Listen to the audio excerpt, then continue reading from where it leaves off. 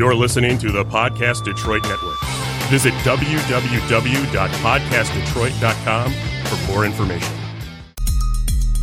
Hey everybody, this is Ted DiBiase, the $1 Million Man, and if you want to get your money's worth, stay right here because you're listening to Knockouts and 3 Counts. And remember, everybody's got a price for the $1 Million Man.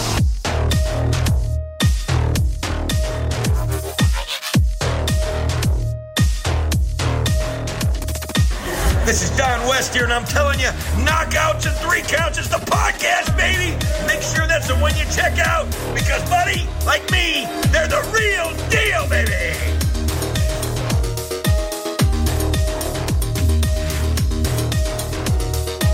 This is Jake the Snake Roberts, just letting you know, you need to listen to Knockouts and 3 Counts, or you'll see that damn snake again.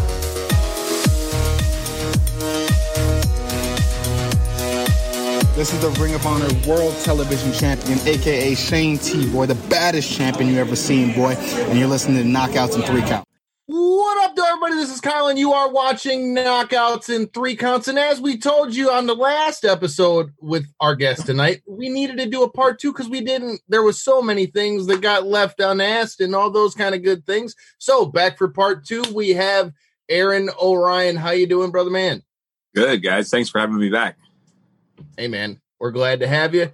Corey, you were saying the same thing after the show. You called me right afterwards, and we're like, we needed to finish that up because you had a lot of things that you had wanted to ask and things. So what are your thoughts on the return of Mr. Orion?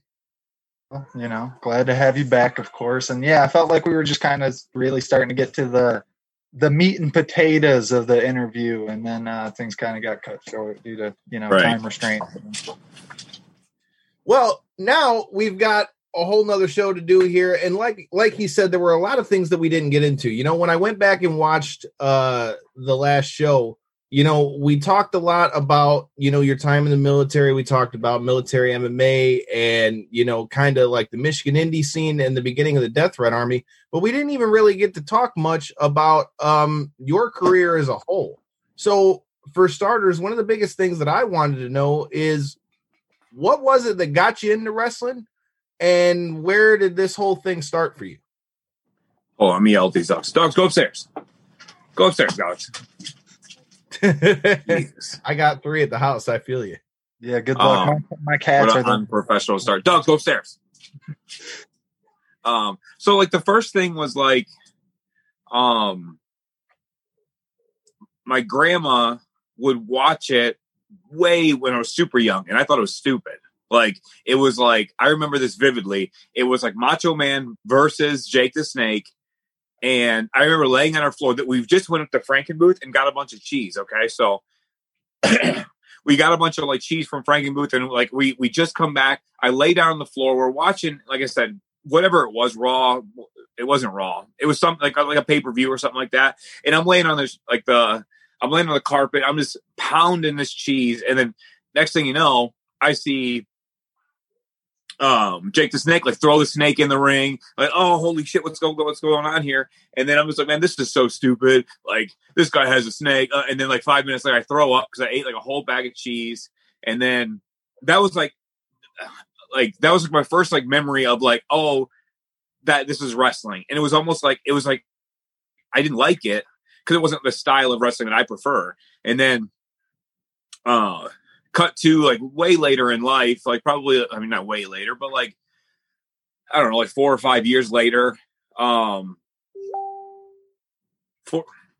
or 5 years later, I stumble upon a cruiserweight match in WCW. And that's what got me hooked as a fan of wrestling, was just like watching all the crazy stuff. Go ahead. Who was it? Was it Ray and Eddie? No. Ray and Eddie came like after I was already watching. It was a scramble. So it was like, there was like 6 random guys. Like Hoovitude was in it because he was my favorite dude. And then it was like Hoovy, Psychosis, and then dudes who like never showed up again.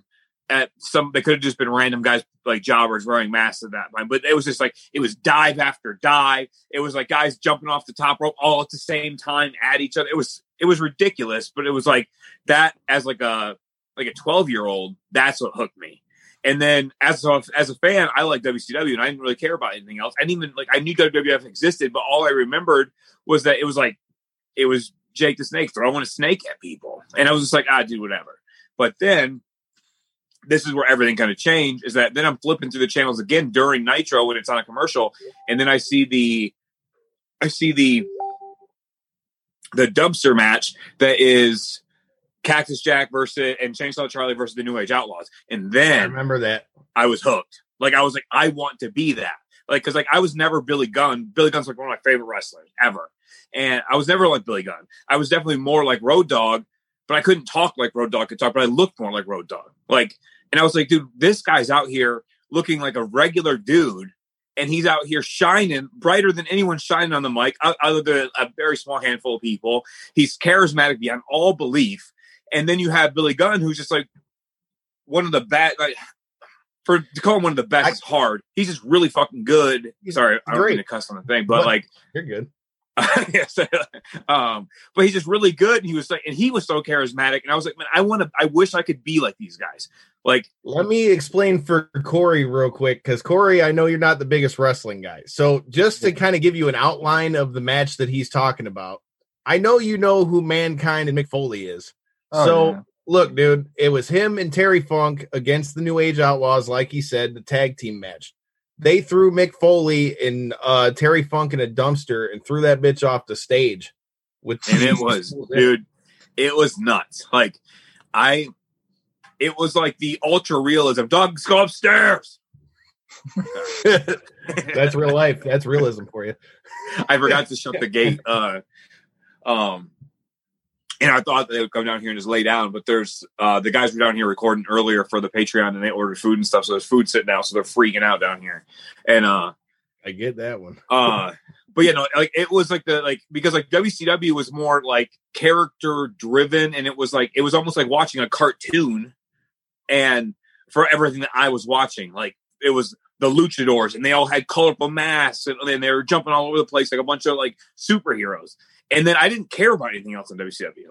And then they flip to this, and it's like these dudes are bleeding all over the place. They're beating the shit out of each other. And then you see like Road Dogg, he's cutting these promos, and then Billy Gunn's over there, and he's just super jacked, and he's telling everybody to suck it. And you're just like, man, these dudes like that. The New Age Outlaws is what hooked me for life. Like I remember last year I got to wrestle Billy Gunn, which was like a dream come true. But we did the Legends of Wrestling show that was down in Monroe a couple of years ago. And I'm out in the hallway, like working out, and Billy Gunn comes out there, and this is embarrassing.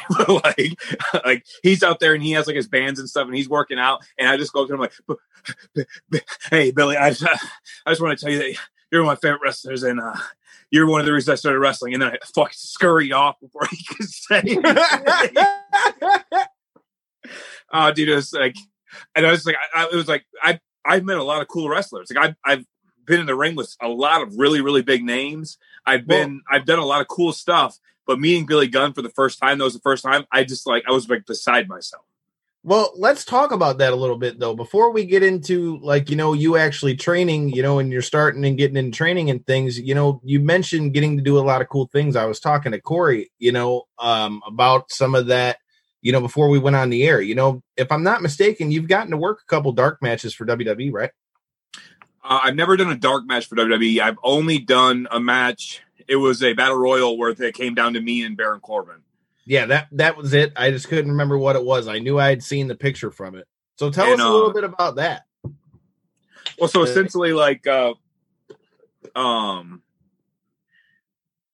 Jake something. We were at a wrestling show. Jake something called me, and he was like, "Hey," he basically was like, "Hey, pack your shit. We're going to Raw on Monday." And I was like, "Oh, what?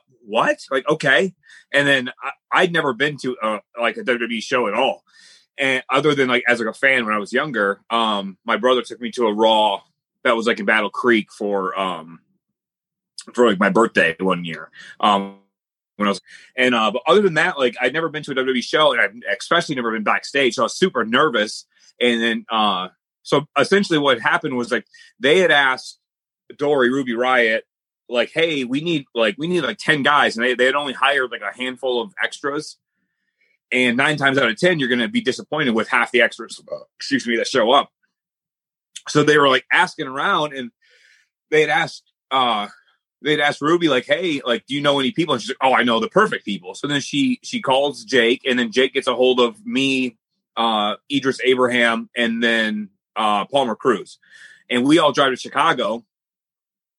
And then we're then going to do this battle royal, but we're not all, we need 8 people for this 10-man battle royal, because later it's obviously Baron Corbin is the guy who's doing the issue. So he's one of the 10. Right. And then Kurt Angle is dressed up as the conquistador. So he's one. So they have like 12-ish people, 12 to 15 people here for this thing, but they only need 8. So then it's like they went through like a vetting process of like making sure that they're picking like the best guys for like this situation. And also they didn't. Like if you watch the match, they didn't want to use Jake because Jake was too big. And they're like, well, like, because Jake looks like he just killed somebody. And they're like, well, Jake's probably not the best guy. And then they didn't use Palmer Cruz, which they for what you see in the match, there's a lot of awful strikes from guys who have no business. I think they were nervous. They didn't want to like hit Baron Corbin too hard or something. Like, so a lot of these things that happened in this match are like embarrassing to watch. Where like if you would have had Palmer Cruz in there, and then Idris Abraham was in the match with me, it would have been a lot better. But for what it was, it's basically just Baron Corbin throwing all these dudes out of the ring, and then it comes down to him and I at the very last. And we have this really, and like, so this is the best part. As you guys know, I was just talking extensively about the New Age Outlaws. So like the best part of this whole entire thing is that Road Dogg is our agent for the match. And he doesn't know that I give a fuck about him in any way. And he never finds out, because I can never say that like out loud to him and at a WWE show. But like, he basically, like, Baron Corbin picks me to be the last guy. Like, he was just like, you're going to be the last guy with me before Angle does their stuff. And I was like, oh, dude, awesome. And then Road Dogg explains to me, like, hey, this is where you have to be. This is what you have to do. And if you don't, you're going to lose your moment. And you're going to fuck this up. And I was like, and he said, like, no one will ever be able to take this moment away if you do it right. And I was like, oh, like, so I got to make sure that I do this. And do it to a point where like I get caught on camera properly. I take my time, and it's everything that everyone always teaches you about TV work. And so then eventually everyone gets eliminated. It comes down to him and I. And then that's what that. My name was Thunder Montgomery. That was my name on WWE.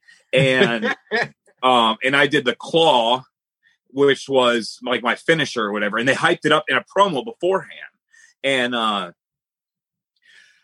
everyone gets eliminated. Baron Corbin turns around, and I'm standing in the opposite side corner of him. And then I put the claw in the air, dude, and the crowd, like, for what it is, the crowd goes nuts. Like, they're like, what the hell is going on right now? I hit him with like the claw thing. The crowd's like, oh shit. And then he breaks it, punches me, throws me out of the ring. And that's the end of it. He thinks he won. Kurt Angle comes in, and then they do a little spot. That's it. So, it was one of those things that like, it was like, to me, not to anyone else, but like, to me, it was like a movie. Like, even if it just followed the same parameters I was just explaining, like I love the New Age Outlaws. So what got me into wrestling? And then on my journey to this day, I get to be in the same locker room as Billy Gunn. And then I get to WWE, and I get to have Road Dogg agent the match I'm in. And he's telling me like, hey, if you do this right, no one will be able to take this away from you. You made it to WWE. You got to do all this stuff. You got to be on national TV in front of, 11,000 people or whatever, how many people are there. And then millions of people are going to see it live. And then millions extra are going to see it online later.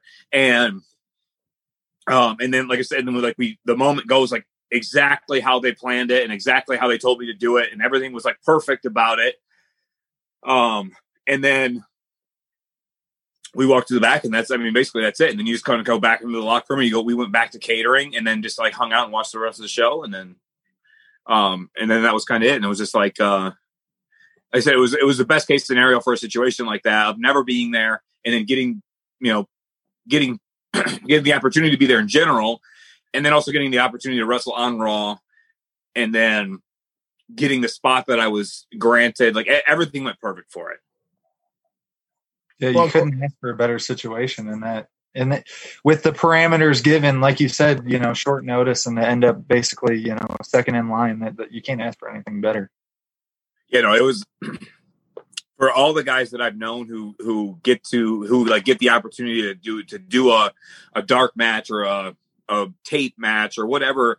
Like it was, I know guys who've been to WWE 11, 12, 13 times and have had one match, a dark match, and then so to feel like I went one time and 1 out of 1 times I've got to wrestle on TV and I had an awesome slot and a memorable thing. And so I say, I couldn't complain about it even if I wanted to.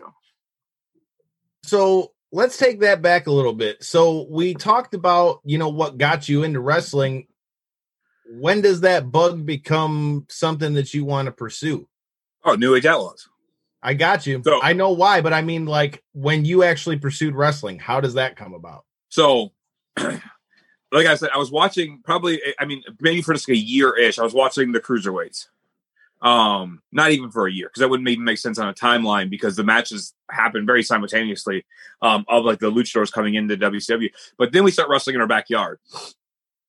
And eventually like that becomes like a thing that like people in school start finding out. They're like, because we're doing it every week and we're not backyard wrestlers in the sense of like we're hitting each other with like chairs and light tubes and all this kind of stuff. Like me and my friends are legitimately trying to put on like real shows in our backyard, and we're watching like Tough Enough to try to learn how to bump. We're doing all this stuff, and then eventually the word gets around school where then a random friend of my brother's is like, "Hey, your brother's a wrestler, right?" And he's like, "Yeah, no, he wants to be." And then she's like, "Okay, cool.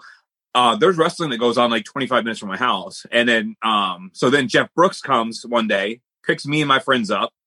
So it's me, Christopher Saint, Adam Sniper, and Donnie Crow. So Donnie Crow doesn't wrestle anymore. Adam Sniper doesn't wrestle a lot anymore because he has vertigo all of a sudden because he's an old man.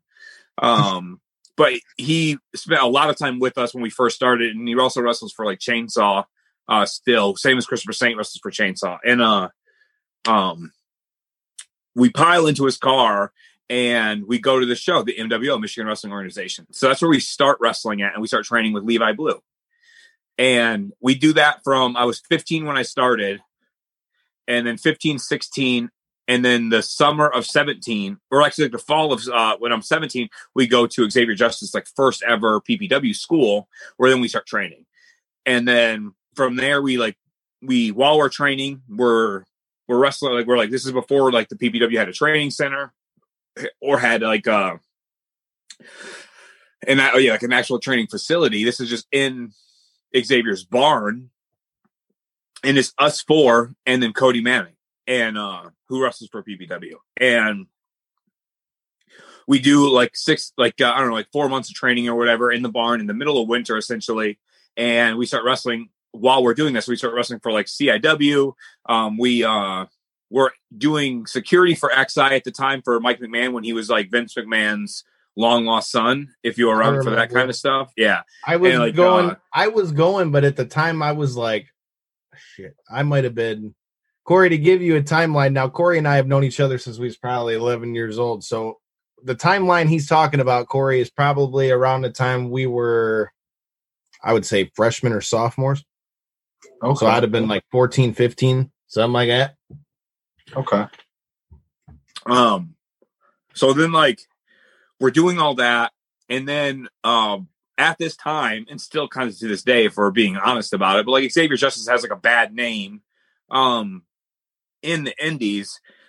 Just like, a lot of things that could contribute to it, but it's a lot of just like trying to be Ric Flair. Like when you're young in wrestling and you get popular, like you try to be what you see in wrestling. So everyone wants to be Ric Flair. Ric Flair's the one, he's partying, he has all the girls, and he's just such a good wrestler, but no one's Ric Flair. So then what it ends is that you're just an asshole who's partying all the time and doesn't like take wrestling serious, regardless if you're taking it serious or not. That's like the appeal that you give out to, or the unappeal that is like going out into the world. And so like maybe like a year and a half after we start training, I stopped working for Xavier for the better part of the next 10 years, essentially.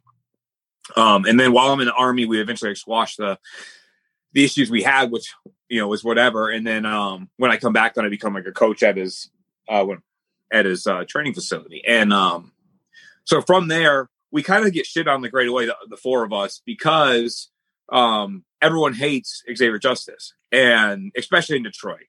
So then so guilt by association. Yes. And so we basically can't go to Detroit at all because we get shit on. There was a time where I remember it was like Nate Matson, and I love these guys now, but like when I first started, I also was like, I didn't look like a wrestler. I'm not the same guy I was, but like Nate Matson, Truth, Jamie Cox, like all these people come up to us after we're like, we come and set up the ring, we're doing security or whatever. And they come up and start like, Eddie Venom's one of them too. And they're like, you guys don't belong in a wrestling ring. And they're yelling at Adam Sniper, who's like a really small guy, like a cruiserweight guy. Like, you guys don't, you guys don't belong in a wrestling ring. You guys this, you guys that. And I was like, man, I hate this. Like, I don't want to be a part of that. Like, so we just like for 10 plus years, we like never go back to Detroit and wrestle ever. And that's kind of like where we got like exposed to like the drama of the wrestling world, where like that's where like a handful of guys just stopped wrestling, like the guys that we train with and stuff. Some of them just stopped completely because they're like, dude, like they're like, I don't want to be a part of that. Like, that's not fun. And like the one thing I always try to keep for myself was just like, dude, no matter what, make sure wrestling stays fun.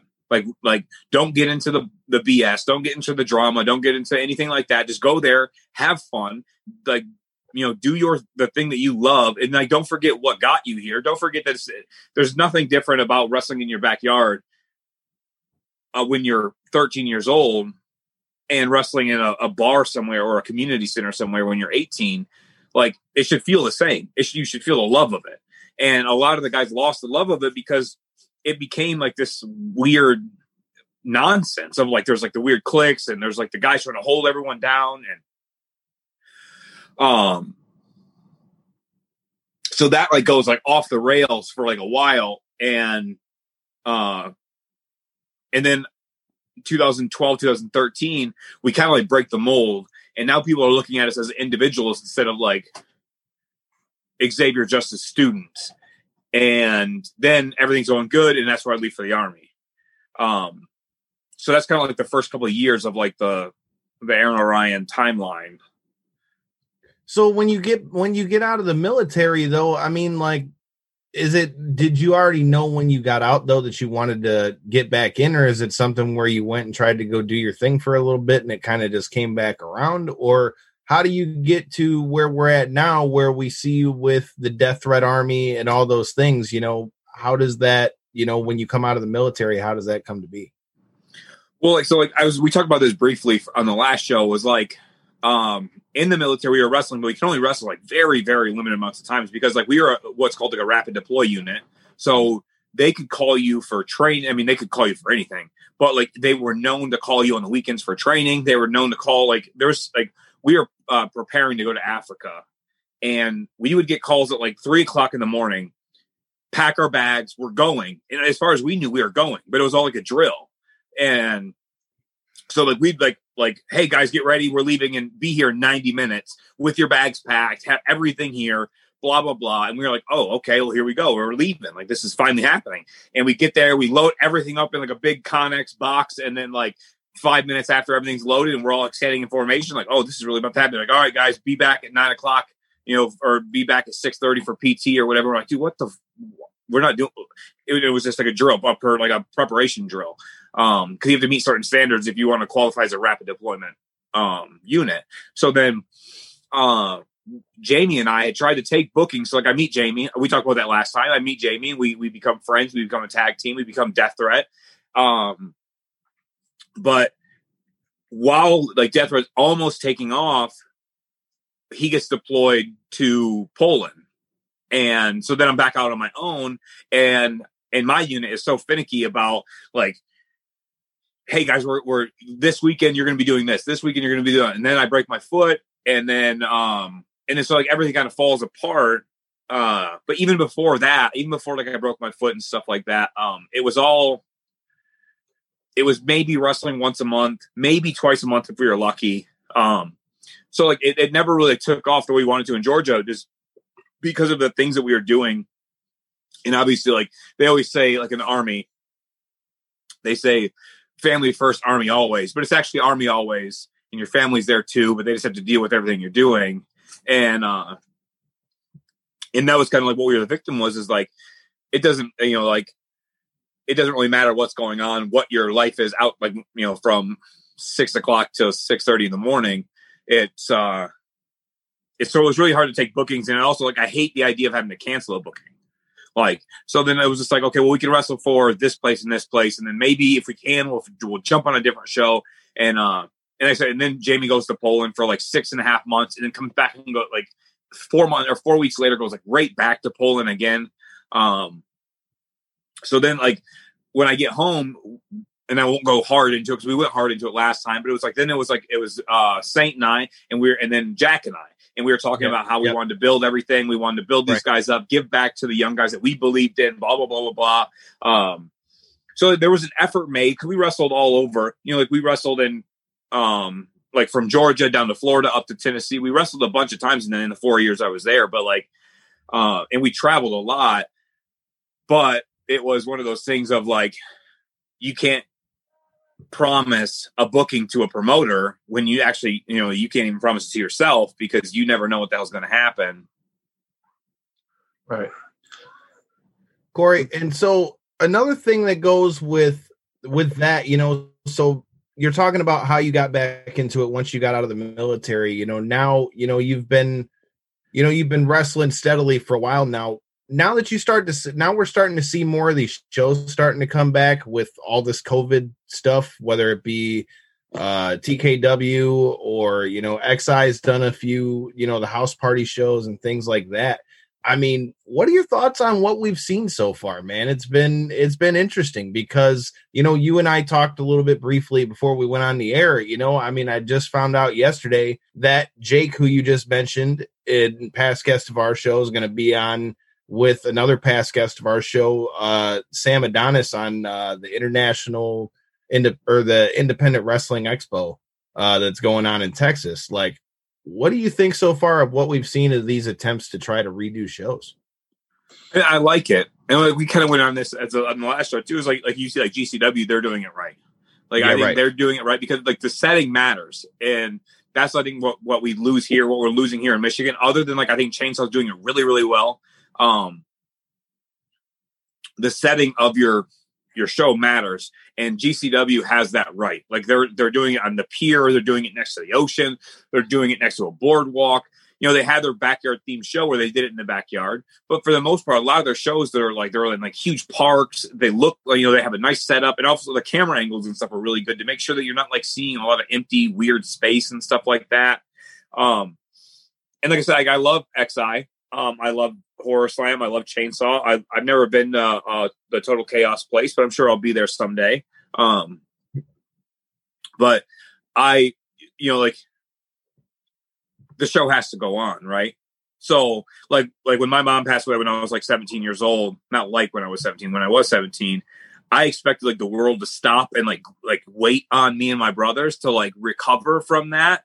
And I remember like our principal of our high school, and she'd be like, hey, like, it is sad, but you guys got to keep moving. You got to keep, like you're going to face adversity in your life. And obviously this is something that no child should ever have to like deal with, but like you have to move on. You have to keep it moving.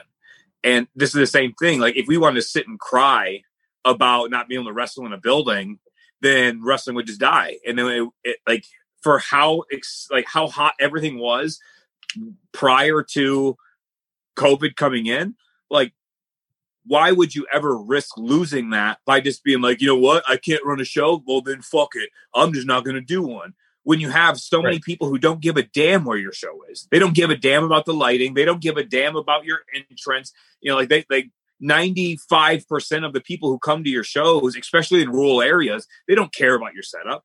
They care about the people in the ring. And that's absolutely it. So it's like you can't cry over spilled milk. COVID spilled milk all over this bitch. but we have to keep it moving. So it's like I can appreciate I love it, dude. You know, what everyone's doing to try to stay on track and try to keep like the ball rolling. I mean, that's the craziest thing about it. Like, I mean, nobody knows what's going to happen. You know, you don't know what you're going to do, you know, but you bring up another thing that we were just starting to scratch the surface on, and something that we've tried to do our best here at Knockouts and Three Counts to provide you guys with. And that's what I think all wrestlers or fighters for that matter are having to do right now. And that's coming up with content, man. Coming up with content to keep yourself out there, to keep yourself in people's faces, even though you can't have shows every weekend. I know you mentioned it briefly on the last show, but we didn't really get to go into it. So tell me a little bit about, you know, you mentioned the DTA Patreon and things like that. But, you know, I know you guys are going to be doing a little web series with that stuff. And, you know, I know that this whole thing started as your road to re-enlistment thing originally. So tell us a little bit about that and what you guys got cooking with the new content coming from the DTA boys. So, like, okay, so the road to re-enlistment thing, there'll be more episodes eventually, but man, it's hard. Like, that's hard to do.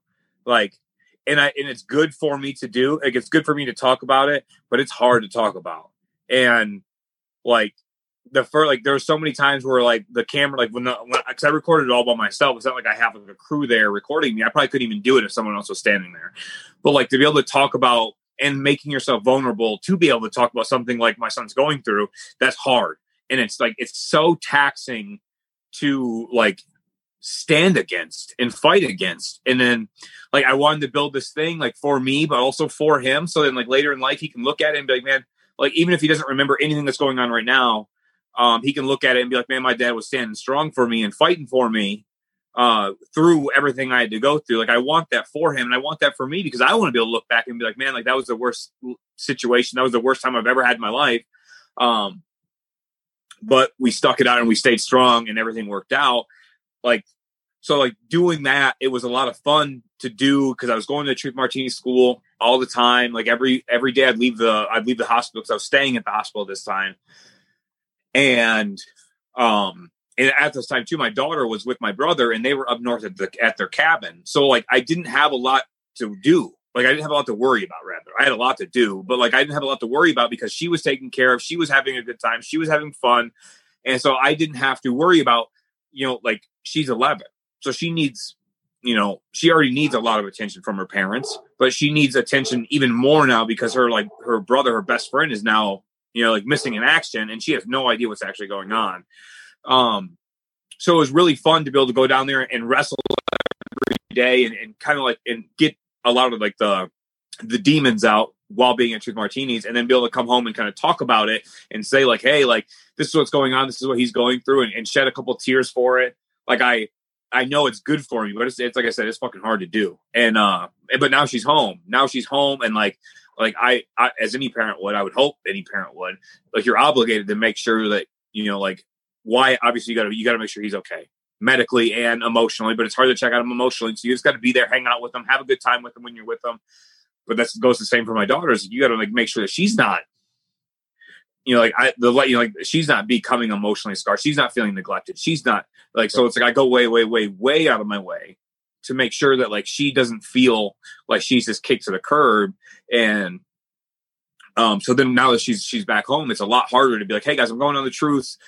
Can you go to your friend's house? Can you go here? You know, she can't go to the hospital. So like, it's like, it becomes harder and harder to get down there and do that kind of stuff. And, so then that kind of led to like, man, like, what are we going to do for like the DTA fans that love us? And like, what are we going to do for them to keep giving them like you got Vendetta still wrestling, Wick still wrestling, Jack still wrestling. Well, like, we're not wrestling nearly as frequently as we were before. I'm having a heart attack. So it's like, what can we do to give these people more and like give our fans more? And that's where like Saint had came up with like doing a Patreon. And I was like, man, like, who's going to pay for a Patreon? And then like the more and more we thought about it, I was like, well, what we'll do is we'll come out with like our own stuff, and that will be free, and we'll have free content. And we'll just like, hey man, if you want extra, come to the Patreon. And then So that's where we came up with like all these shows, like Whiskey Watching Wrestling, which is just like me and the boys sitting down watching either our wrestling matches or just matches that we enjoy, and then drinking whiskey or drinking White Claws and just kind of getting a little tipsy while watching these matches. And like the first couple times we did it, and it's the same as like if you watch a match with your friends, like you start talking shit about stuff that you shouldn't be saying. You're making jokes to try to make everyone laugh. So like when I'm editing all the videos, it's like, man, we got to edit this. Oh, this motherfucker's so stupid. We got to edit this out. We got to cut this out. There's so many beeps and funny responses and stupid things that people say that makes it so much fun to do. And then like the toilet bowl wrestling and the pro wrestling dad is still like a thing where there's like going to be skits and stuff along with us watching bad wrestling. So similar to like Colt Cabana did like the $5 wrestling, we have the boys sit down and watch a really, really bad wrestling match or a bad wrestling montage or like a Botchamania-esque, except for I hate Botchamania, so we would never watch that. But like, so that's the toilet bowl wrestling stuff, and then obviously the toilet bowl wrestling skits that I did when I was in the military and stuff, like those will still be around because that's what kind of made toilet bowl wrestling famous for me. Not necessarily famous like nationwide, but like I became known as like the pro wrestling dad, and everyone always wanted to see more pro wrestling dad skits and little like videos, and they wanted to see the toilet bowl wrestling. So then my daughter and I are starting a pro wrestling dad podcast where then it's just me and her. We're going to BS about random stuff, and then we'll go into like our skits and stuff that like are real life stuff. It's all like it's real life. Like it's funny because like the nurses found out. I don't know if like my wife told them or what, but like they found the pro wrestling dad stuff online. And when I'm at the hospital, I'm not chit chatting with these people. Like I'm hanging out and like, man, it's me and Wyatt and we're doing our thing. And all of a sudden, like I have one of the nurses come in and she was like, "You are so funny. Like, oh my God, I can't believe this stuff." And I'm like, "Oh, what are you talking about?" Like, and she was like, "Well, I watch your pro wrestling dad videos and you guys are so cute and I can't believe this and blah, blah, blah, blah, blah." And I was just like, man, like that stuff works. Like, I know it works. It's like one of those time tested things of like, I've done those for years and everyone has always loved them. But then I just like talk myself out of making them because I'm an idiot. And then, like I said, there's tons of other random stuff that pops up on the podcast or on the Patreon. That's just like behind the scenes stuff, extras, us sitting down doing like the Q&As, all the kind of nonsense. And we haven't really promoted that hard. We talked about it on your guys' show, and then we made like one post about it because I wanted to have a lot of content on there before we started like pushing it really, really hard. So now we're basically 2 weeks in, and then we'll be making a big commercial push. Like, hey guys, go to our Patreon, check out all this really cool stuff we have.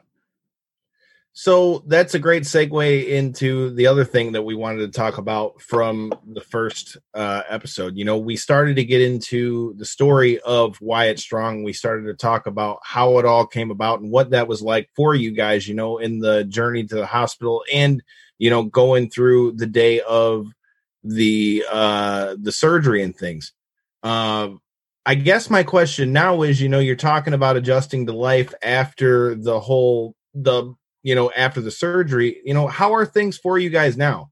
How is Wyatt doing? And what's the daily road like right now, as opposed to where you guys were, maybe before surgery? Well, before surgery, everything was great because like I didn't have like a regular life job. I was just wrestling. So it was me and the kids full time every single day, taking them to school, picking them up, hanging out, going on bike rides, going to the beach, doing all, excuse me, drinking the White Claws too fast now. But like doing normal stuff, like fun stuff that I wish I would have had a dad around for. And I think that's my biggest driving issue or problem. Like for my kids, is like, man, I want to be the dad that I never had. So like, I want to be there and do the fun stuff. I want to go on spontaneous trips and go up to, the UP or do this or go here and have fun on a moment's notice. And like, that's how we lived our lives. Like from the moment that they were out of school, it was like, hey, you got your homework done? Okay, cool. Now it's time to go have some fun. Now it's time to go do this. Now let's go do this. And then not knowing, because like I said, like before, is like, there was never like a real big issue with him when it came to like having like, so like he maybe have 2 headaches a month. Like, and we were just like, yeah, kids have headaches. I don't know. Like, it just seems normal. Like, we've already kind of been through it with Bailey. Yeah, right. And So it was never like a thing where we were like, man, this is odd, or this is too much, or this is, until like the very, very last minute where we go get him an MRI and they're like, hey, get to the hospital now. So then it became myself and my wife just sat at the hospital with him for basically like 40 days. And eventually, like when he came off of the ventilator, they kicked one of us out because because of the COVID nonsense, you could only have one parent there at a time. So then I was forced to come home, which was like it's for the best. But and then fast forward to like now, it's like he does radiation early in the morning, and the more and more he kind of comes out of this, it's called post-phasis syndrome, which is like it's essentially like his brain, like he's like stuck in his brain. So like he knows what's going on. He can see what's going on. He can feel what's going on, but he can't but his brain isn't connected to his voice. It's not connected to his body. It's like his brain works for thinking, but that's absolutely it. And so his movements are very sporadic. And the more and more he becomes, the further and further he comes out of this, the more and more you can see that like he's still the same kid, and he's just like stuck in this weird, like not a coma, but like he's like almost. Yeah, exactly. Yeah, like so like the other day, I was up there. I was up there for a couple days in a row, and everything's going good, and like.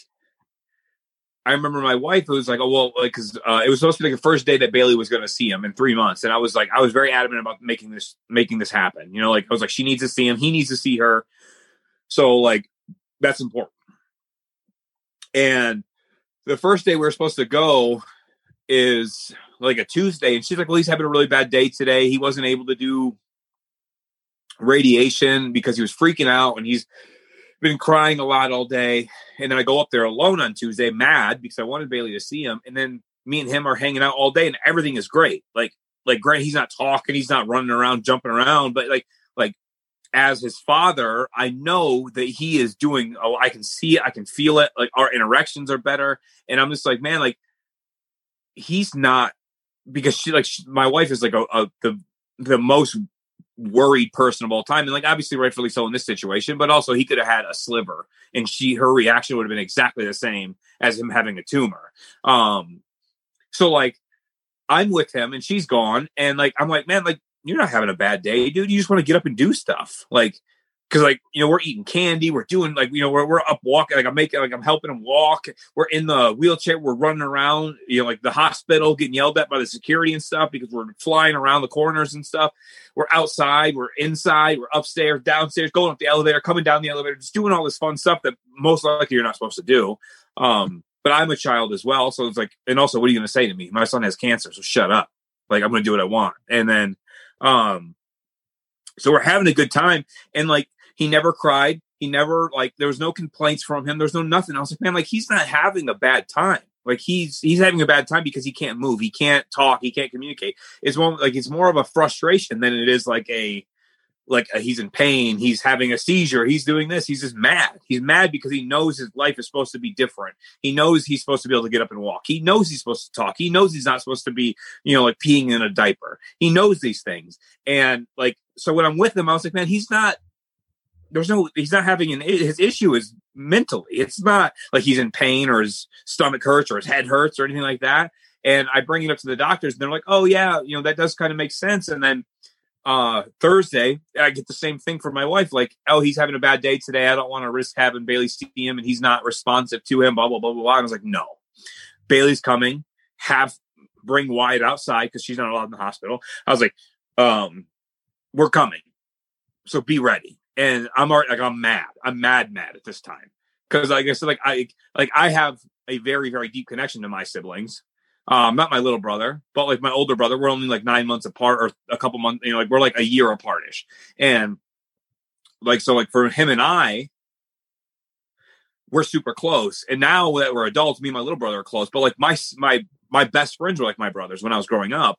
So it's like, I know the same as anybody knows who has like a really close friend or best friends or really close siblings. Like that stuff matters. Like seeing them matters. It makes you feel better. It makes you, you know, it makes you think clearer. And like, So I was like, these guys spend every single day around each other. They need to see each other.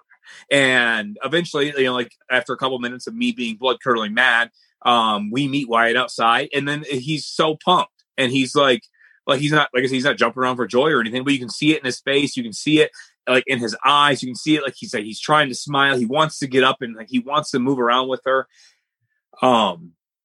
And then we do his PT stuff, we do his OT stuff, and everything's going great. And I was like, man, he's not like, it goes back to the same thing I thought on Tuesday. Like, I was like, he's not having a bad day. He's not having this. He's not having that. He's just ready to be done with all this bullshit. Like this tumor and cancer, like has stole what seems like his whole entire life to him.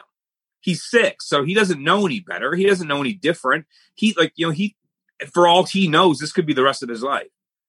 And he wants to go back to being normal. He wants to go back to, playing, going on the bike rides, and playing on the trampoline and doing all this stuff.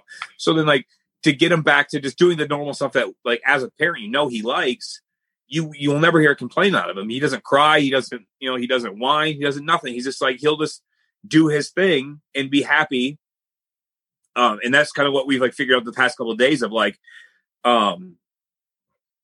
he's 6. Don't forget that he's 6. Don't forget that he's a child. No matter what he's going through, he's still a kid, and he still wants to have fun, and he doesn't understand what's going on, but he does know what's going on in his surroundings. And that goes to what we were talking about last time with working with kids with disabilities. You hit the nail on the head. He knows what's going on. He's just kind of having to work the cobwebs out almost to a degree, and so, it's cool to kind of hear where you guys are at now. I've been following the story ever since, you guys had first brought it out, what was going on. And like I said, man, you guys are in my prayers with that. And the link to the GoFundMe and all that will be in the description of the video if you guys are checking this out on YouTube and all that good stuff. So let's change the mood a little bit. So we talked a little bit about MMA last time, but if any of you guys watch MMA that are watching this, that there's a pretty big fight that's going to happen this weekend. And since you're a wrestler, I figured who better to ask about the heavyweight title fight than a wrestler. So what are your thoughts on the whole DC Stipe fight? Will you be watching it, first of all? And if so, what are your thoughts? I'll definitely be watching it. Stipe is one of my favorite fighters. And I love DC too. So this is one of the situations. It's like when Conor McGregor fought Donald Cerrone. Donald Cerrone is my favorite fighter, bar none, like no questions asked. So like, when that fight was happening, I was like, dude, no matter what, win, lose, or draw, it sucks that it happened the way it happened. I wish that, like, even if Conor would have beat him in 3 rounds or 5 rounds or whatever, I would have been like, hell yeah. Because then, it's weird because it doesn't make any sense to think this way for someone I don't even know. But I was like, at least I know that like, no matter what happens out of this match, Donald Cerrone's making some money from it. That's like all I could think of was like, thank God he's finally getting a shot at like a couple $1 million, right? Like. And like this isn't as bad because I already know like these guys are in the spotlight. They swap the championship back and forth, so it's like I already know they're making money. But Stipe is just like he's just one of my favorite fighters in general. And then I love DC as a personality and as a fighter. And I was like, man, all I want is like a good match because the last 2 fights they've been like spontaneous knockouts, kind of like out of nowhere.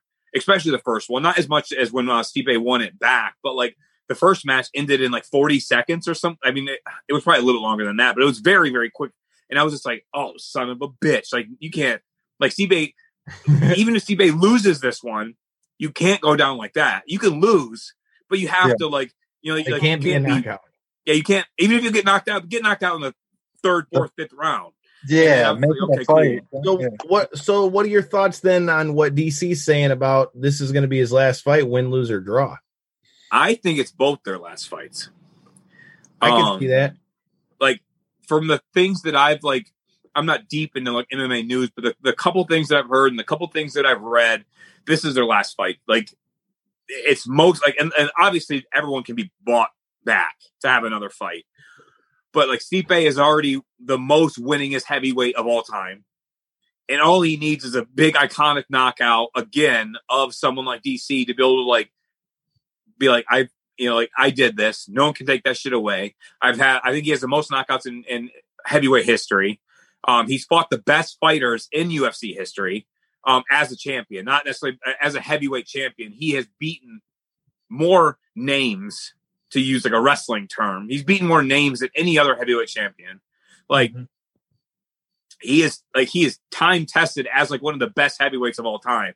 So for him to ride on the sunset against someone like DC and in a heavyweight title fight, and after this, no matter what, he's going to retire.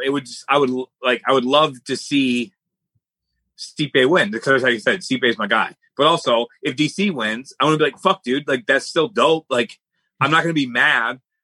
Because like I said, I love DC just the same. Like, I mean, not just the same, because like I said, like Stipe is my second favorite fighter next to Donald Cerrone. But like, when Stipe came in back in the day, like, like a couple of years ago, I was just like, whatever, dude. And then he starts just roasting these dudes. And I was like, oh, this dude's pretty fucking dope, man. And then watching him a couple, like through the past couple of years that I've been watching, I don't know, since like 2016 or something. How long has he's been in the UFC for a minute, but he's only been a big dog for the past 4 I would say the last years. 4 or 5 years. Yeah. And he comes in and he's just starching dudes out. And I was like, okay, dope.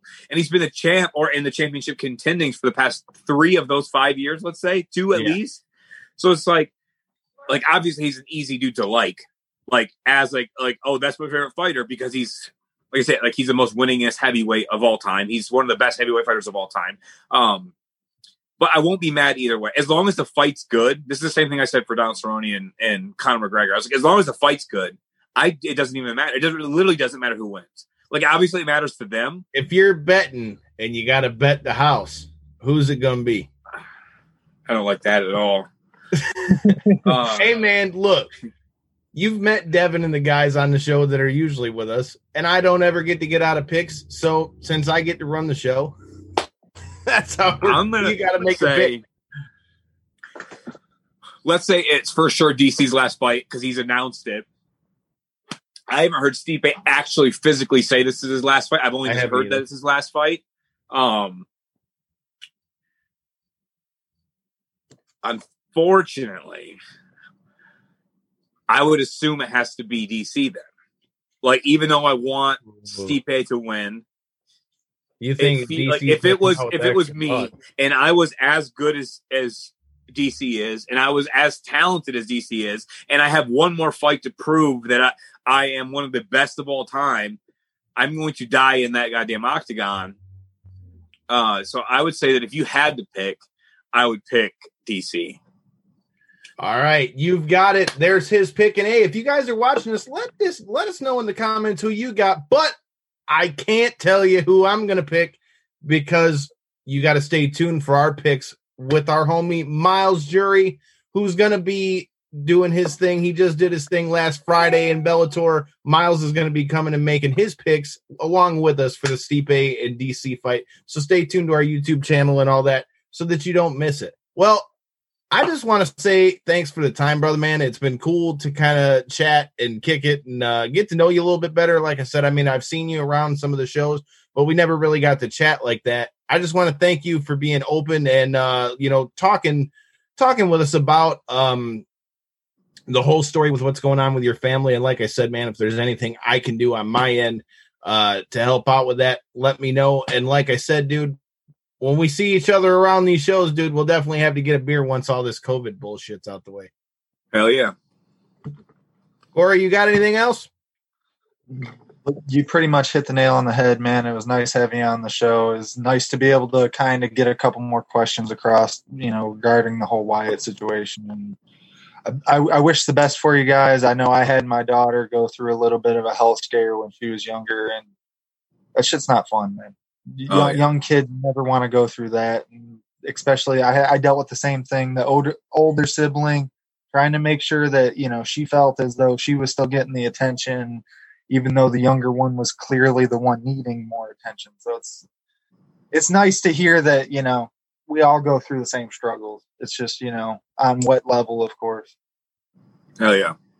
Well, like I said, man, knockouts and 3 counts, obviously, we're here to talk wrestling and MMA, but I wanted to give you guys a little bit of a peek behind the curtain. Like I said, man, we're not going to just give you all that bullshit question, and we're getting to the nut cutting on these interviews. But like I said, until next time, make sure you are watching. Hey, the UFC Contender Series was tonight. Make sure you're checking us out next week as we bring you LFA 125-pound champion Jimmy Flick before his fight for the Dana White Contender Series next week. Hey, and shout out to TJ Larmy, who's going to war tonight on Dana White's Contender Series. And hey, a little birdie told me you might have to be looking for a boss coming up on the Contender Series, or maybe in the UFC somewhere soon. Hey, I don't know. But stay tuned to our channel and you'll see it. And until next time, and in the in-between time, stay safe. Peace. Peace.